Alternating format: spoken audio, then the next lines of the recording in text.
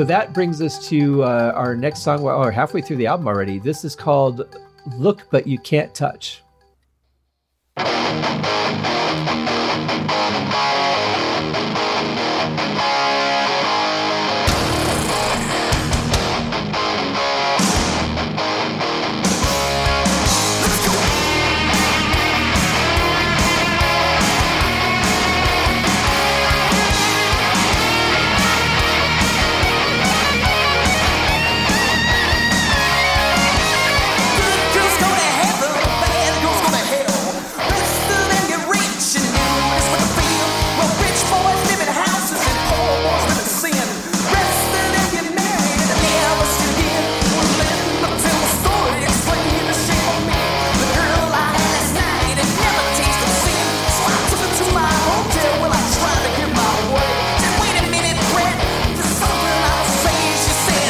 I love the progression. I love the build of this song.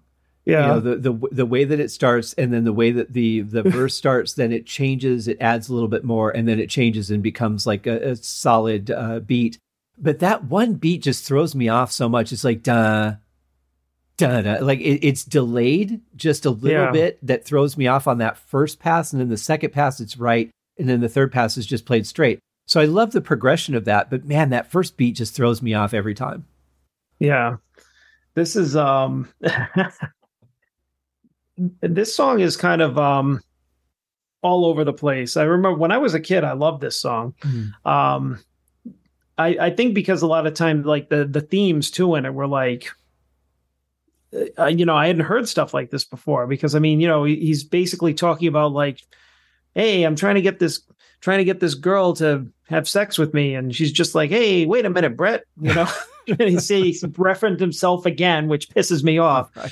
But I will say that one of the things that I love about this song is that riff, that opening riff is just like so awesome. It's just like, it's really heavy. It really cements the fact that like, I really think I underrated this album in terms of like the guitar tone, and some of the riffs, which I still think is really good. And I don't really love the way that the verses start as much, when he's like, this is Bret Michaels storytelling, lyrics / vocals. And when he does that little purr at the beginning too, I'm just like, ugh, right. But when the verse kicks in and they get back to that main riff, I really love the groove that the song gets into. I think it's just the kind of the story, like the storytelling nature behind like the lyrics and the way he delivers the vocals don't really do it for me. Mm-hmm. Overall, like it's the one part of the song, which is a main part of the song I could do without. But I mean, I really do love grooving to that main riff. Yeah. Which I think is really great. It's really awesome. I would agree. I think the main riff is fantastic. I love the way it starts, and it kind of has that open space like Speed King or Let Me Stand Next to Your Fire, and has that room for the vocals to cut through, but then slowly takes it away, through the next two progressions of that. Lyrically, there's bands that have made their living on songs about love and sex. Take Whitesnake or the Scorpions, where that's pretty much all they talk about, right? They have the occasional song that strays from that. What I don't like about these lyrics, and what I see a lot of it with bands like Poison and maybe Motley Crue a little bit too, is it's not about what happened. It's about, look at how cool I look telling the story about what happened. It's like, I'm trying to hook up with this chick, not hooking up with this chick. It's like, look at me and look at how cool I am. It's a difference in the perspective, I guess, that the way the story is being told, that I don't like, because it's just, I don't know, it just feels like, look at how cool I am. And I think that's what turns me off to it. Yeah, I could see that. For me, I don't know if it's really the content of the lyrics so much as the delivery of the lyrics, because he's kind of telling and I mean, you know what, that might have something to do with it, is like he's bragging about being this master coxman, right? And so he's like, so now I'm telling this story about it, and the way he's telling the story in the lyrics is like the vocal delivery is kind of like really quirky, and he's just kind of like, which I mean, I think that's at the same time, I think it's a cool thing. It's different, rather than trying to sing it straight or whatever, but it makes you really aware that he's telling the story. Like I don't know how to describe it, but it can be very off-putting. It's like after a while, it's like, I don't want to really listen to this anymore. Yeah, it's kind of like just get over yourself, okay? Yeah, Like just tell me what happened. Don't tell me about how great you are. Yeah. I guess that's the thing for me, and I notice a lot of that, and I noticed a lot of that with him. Like he's very much a attention seeking person, which is fine. That's his personality. But I noticed a lot of that on The Apprentice. He's a good guy. Like he has an incredible heart. He's one of those do anything for you kind of people. At least I'm judging this based on the show because I've never met him. I don't know him. I don't know anybody that knows him. But that's the impression I get of him. But I also get like but look at what I'm doing. At the same point, he's like, I want you to know I did this. It's like years ago, I was working in this office and they were doing a charity collection they were putting together these packs for kids, right? And it was like a toothbrush and a toy and some crayons and, deodorant or whatever. And they were putting them in this little bag for the kids. And I'm like, that's a really cool thing. So what I didn't like about the way they had structured this was they were doing raffles. So if you put in a certain amount of money, you would get a raffle ticket and then you could get like a big screen TV or, a PlayStation or whatever. I'm like, that's a lot of money that you're taking away from the kids as an incentive to give people a reason to give money to kids. Like, I don't get how that works. Like, just if you want to give money to the kids, just give it. So, I put like $5 or $10 in an envelope and I left it under the keyboard of the person who was running the contest. Didn't put my name on it. Like, I don't care. I'm not trying to get anything out of it. I just wanted to help the kids.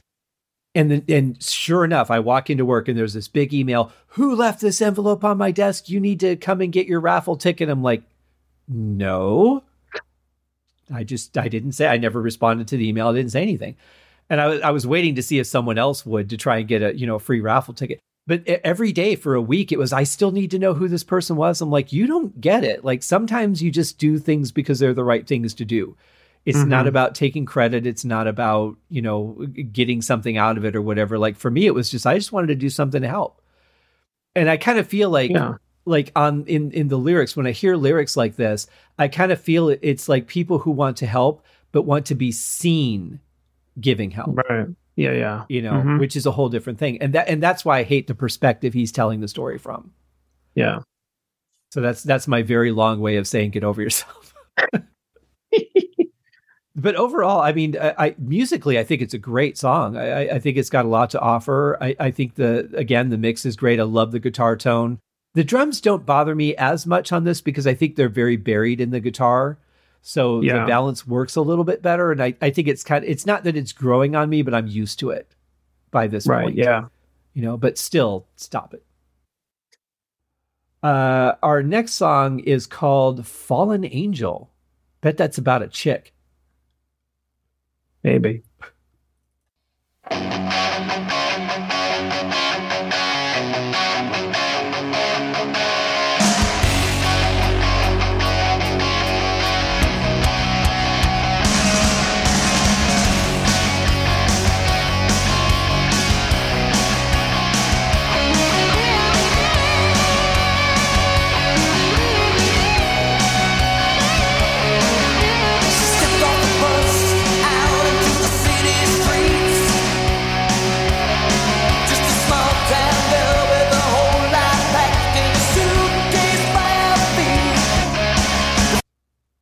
I don't like the delivery of that last line. It was so forced. So forced. When the song first started, I remember, so I listened to this album for the first time yesterday. And I remember when this started, I thought, is this Looks That Kill by Motley Crue? Oh, yeah. The opening riff had that similar feeling to it. But I think this is a pretty good rocker. Another story, but I think musically, this has got a good groove to it. It's got a good tempo. I would listen to it again. What are your feelings on it? This was another one that was high rotation on MTV with the video. Mm-hmm. So I remember seeing it and hearing it a million times. So I always thought that this was another good one. Now I hear the Looks That Kill, like, major key version or something like that. Right.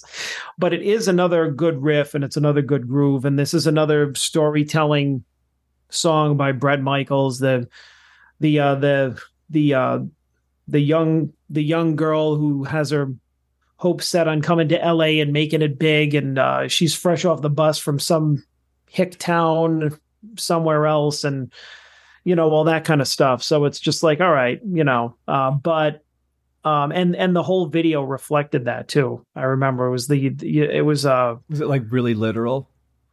yeah, like they showed her getting off the bus, and then she was on the casting couch and like slapped. I can't remember. I think she like slapped the guy in the face when he tried to make a pass at her, and then yeah. she, I remember walking, that. walking down the sidewalk, trying to like, she's trying to make it, but yeah, it's basically about a song about somebody following their dreams, kind of like they did, because they moved from Pennsylvania to LA, to make it, but because there was no scene out there apparently. Yeah.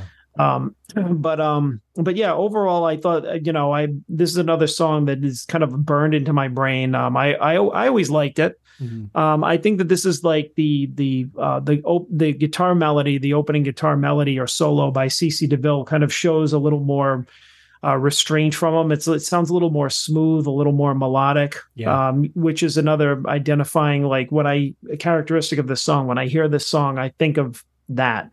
Mm-hmm. So I definitely think that this is where, Poison can get more melodic. It was definitely a catchy song, and this is one of the ones that I liked. I don't know if it was a hit or not, but it was definitely played a lot on MTV. Yeah. It's interesting as we've gone through this album, I almost feel like I'm watching them grow up and become better writers and performers from the beginning song to where we're at now. Like, I think that opening solo was perfect. It really showed the emotion. It didn't sound bad. It didn't overplay the song. Like, whereas at the beginning of the album, I was like, I think it was a little too much. I almost feel like CeCe is getting better as the album goes. And it's weird to say because I know that they don't record the songs necessarily in the order that they end up on the album. But I almost feel as a listener, like he's getting better and better as we go along. No, I think that I agree. It is weird to think about that. Is like with each song, you're like, oh, they seem to be progressing a little bit, and then the next one is like we get to is like the height of that. Yeah. But yeah, and I mean, this is another Bret Michaels storytelling song. But I mean, except for maybe that one delivery of the lyrics you didn't like. Yeah, I like that he is delivering it in more of a songwriting fashion. You listen to it as a song, not as a novelty of him basically like, almost like a David Lee Roth, like talking to you type of vocal delivery than a singing it as part of the song delivery. Like, because you don't notice that he's like singing about, he's telling a story about somebody, but it's not like a hey, listen type of thing. Well, I think that's what I didn't like about that. I felt like he was telling a story, and then all of a sudden he felt like, oh, I have to be singing, so I'm going to force something in there to make it sound like I'm singing. And that's what didn't work for me. I think if he would have just kept with the, just the storytelling perspective, I think would have worked better. But overall, this is another song that I have to say, beauty in simplicity really shines through, because it's not a difficult song. It's not a technical song. It's just a very well performed and constructed piece of music. Yeah. Yeah. So our next song, I'm sure pretty much everybody would know. This probably for me was, and it's a song that I'll just go in saying I absolutely love the song. To this day, as many times as I've heard it, if it comes on the radio, I'll stop and listen to it. It's just a fantastic piece of music. Every rose has its thorn.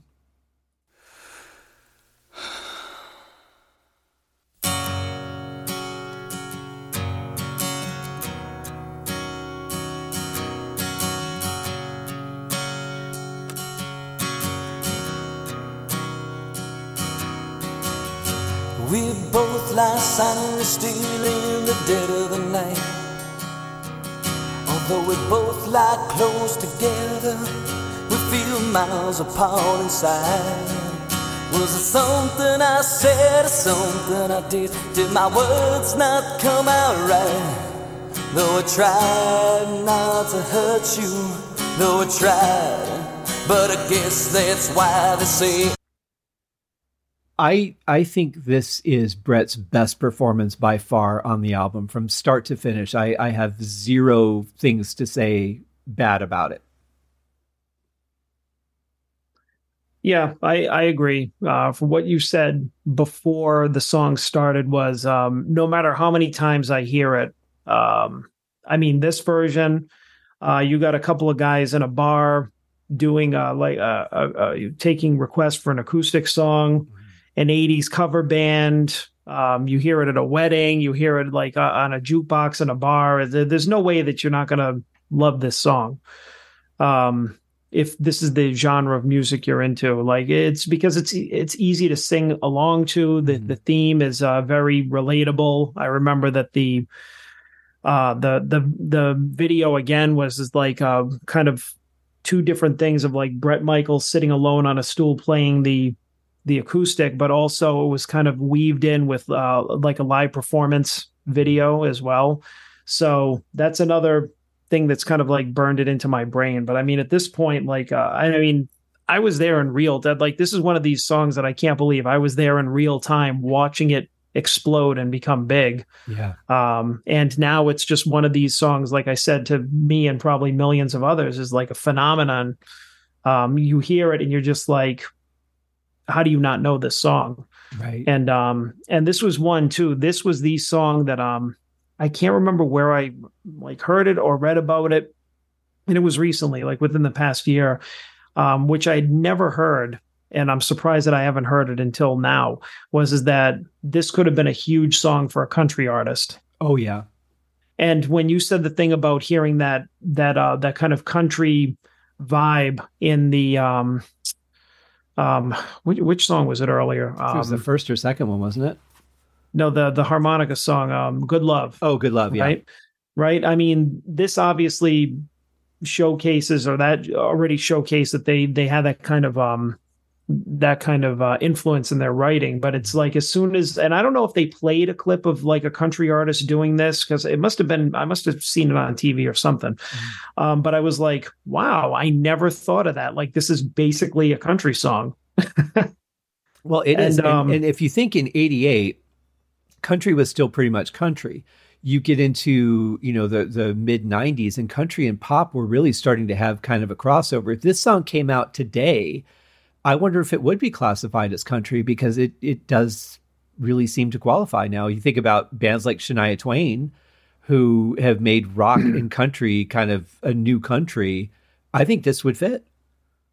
Yeah, I mean, I don't know who any of the big kind of pop country artists are now, but I mean, if you gave it to them, like the only one I ever think of is like Garth Brooks, right? Yeah. Like, and when you were talking about crossovers, I think it was like shortly after this is when he was huge, or became huge as a crossover artist. I mean, if he had taken this song and done a version of it, it would have sounded right at home. Oh yeah. Which, like I said, it's really interesting when you hear other people say these takes on a song 20, 30 years later even, and they're just like, oh yeah, that was that could have been a whatever genre song. You're like, I never heard it as a country song. And it's like, now it makes total sense. And I really don't like pop country music. I know that it's very different from, say, traditional country music, which I'm not very versed in. I don't know a lot about it, but I mean, I still think it's really like enjoyable. Like, I mean, if there was maybe a country version of it, I would listen to it and I'd probably enjoy it too, because at the core, it's just it's just a great song. There's no way around it.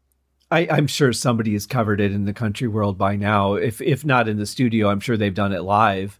Yeah, it's just a perfect song for that. I mean, from lyrical content to music, it's something. I think this song will always stand the test of time because it's so identifiable. No matter what, the story's told in a way that you can't help but to think back to when this has happened to you, or at least somebody very close to you. But it's a great song. Brett's vocal delivery, especially at the end when he finds out that she's found somebody, and just that that knife cutting him all over again, because now it's like, all right, I'm starting to get over it. Oh, look, you're with somebody else. Hey, thanks for ripping that wound open. And we've all gone through that. We kind of think that people won't move on, and we realize our, not that we're not important, but we realize that they've moved on beyond us and we don't have that same relevance to them anymore. That is breaking up all over again. And I really feel that when he sings that line. And I think that is something that, this was like a huge staple of like my junior high and high school dances. Right. So, think about it as like a preteen and a teen listening to this song, and those themes are relatable. And then even at our age now, that theme is relatable, right? Because it's you could feel that way as like a kid with your first love, or you could feel that way about your ex-spouse, even sure. as a middle-aged person. It's like, I think that's another thing too, is like even though it's not a new theme by any stretch of the imagination, it's definitely one that I think everybody can relate to. Oh yeah, and I think you could even stretch that a little further, and this might be going too far, but I think you could take the same concept of this and stretch that to friends that you've lost, over time, and or a pet, just anything that you've loved and been attached to, and all of a sudden has been ripped from your life for whatever reason. The theme of loss. Yeah, exactly. And I think that that's why a song like this will always, but isn't it kind of strange when you think about the lyrical content of this song for it to be played at like a school dance? Because normally you would be playing like happy songs. Even if you're playing a ballad, it would be, a love ballad or, something like that. Not like Love Song by Tesla or Every Rose Has Its Thorn, because those are about breakups and pain and hurt. The fuck would you play this at a school dance? But this was the one that they slow danced to. They slow danced to it. This was a slow dance song. Yeah, but it's weird that you would be like, oh, I love you so much. Let's listen to this breakup song and be together. It like the concept of the lyrical content, the message of the song, and that venue just does not line up. Even though like musically, I get it's like a hold me close and let's enjoy the fact that we're together kind of musically song, but the message, I think, is just an odd thing to have it be a slow dance song. Yeah. I'm sure there's plenty of love songs from the 80s that they could have picked to play, plenty of them. But it's like they probably did that with songs like Time After Time by Cyndi Lauper, which is, again, about loss and, not being with that person anymore. And but it was a popular song in the early 80s. So I'm sure that was played at the dances. It's just, I don't know. Yeah. Like, I probably think too deeply about things like that. But because if you think about it, the musical content, right, it lends itself. Oh, this would be a great slow song. Hey, honey, let's have this be our first dance song at our wedding. And then you look at the lyrics and you're like, maybe not. Well, I mean, it's like if they wanted to play a punk song, they wouldn't pick Samhain's All Murder, All Guts, All Fun and just be dancing around to that, because that would just make no sense. They would pick a punk song, So I don't know. I tend to think about things like that and go, we did a lot of things that didn't make any sense. And I'm sure that goes on today. Well, I think years later too, like, again, with Bret Michaels at the beginning of the song, like, it's like, oh, all right. The big deep breath, like, oh, boy, here we go. I'm going to sing this sad song. It's like him with all the weird vocal shit. It's just like, now it's like I'm listening for it and I'm like starting to realize how hokey it all is. Yeah.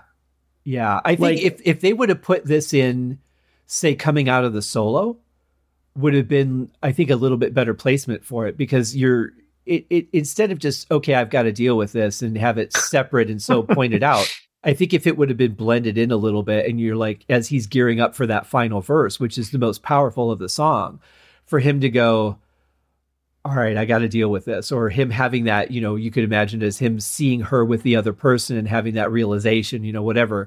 I think it would have worked a little bit better and it would have been less cheesy. Yeah. But I mean, I guess in the bubble of this album and what it is and the time and everything, I guess you could just be like, well, okay, I get it. Yeah, if I'm in the car for this ride, I'm just going to accept whatever he does at this point. Yeah, I mean, it's already been done. It's already been done for like 30 something odd years, so may as well just accept it. Well, and the other thing I think that's odd is the placement of it on the album, because we're really looking at song 8 out of 10 for the ballad, and usually you're looking at song 2 or 3. So I think that's kind of interesting too, that they put it so far back in the mix of the album. Yeah, but in the overall scope of the album, to me, it just makes sense. I guess just from knowing the song order of the album for so many years, like I can't hear it any other way. Like to me, it's like the most perfect placement on the album, because you had all of side 1, you got a couple of songs from side 2 where like the last one was like a little more serious. You're just like, all right, we're talking about this girl who went to LA to make it. Right. And now here's the big breakup song. Like the album's getting heavier in theme. So now after this, you got there's only the only way to go is up with the tone. And where is that going to be? Yeah. Yeah, exactly. It's very well done though. I do like the song in a way that, like I said, it stands the test of time for me. And there's so many songs that I think really just define more of my youth and really seem to be locked into that time. Whereas this one, for some reason, just kind of expands over my whole life. I can listen to it now and be like, this is a really good song. Yeah.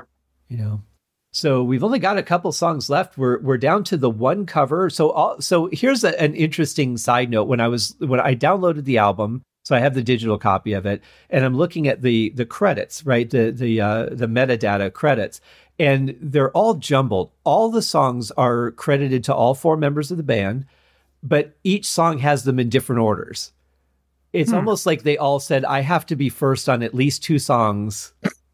And that's how you're going to, because why would you not just do them all the same way? You know, like alphabetical order or whatever it is.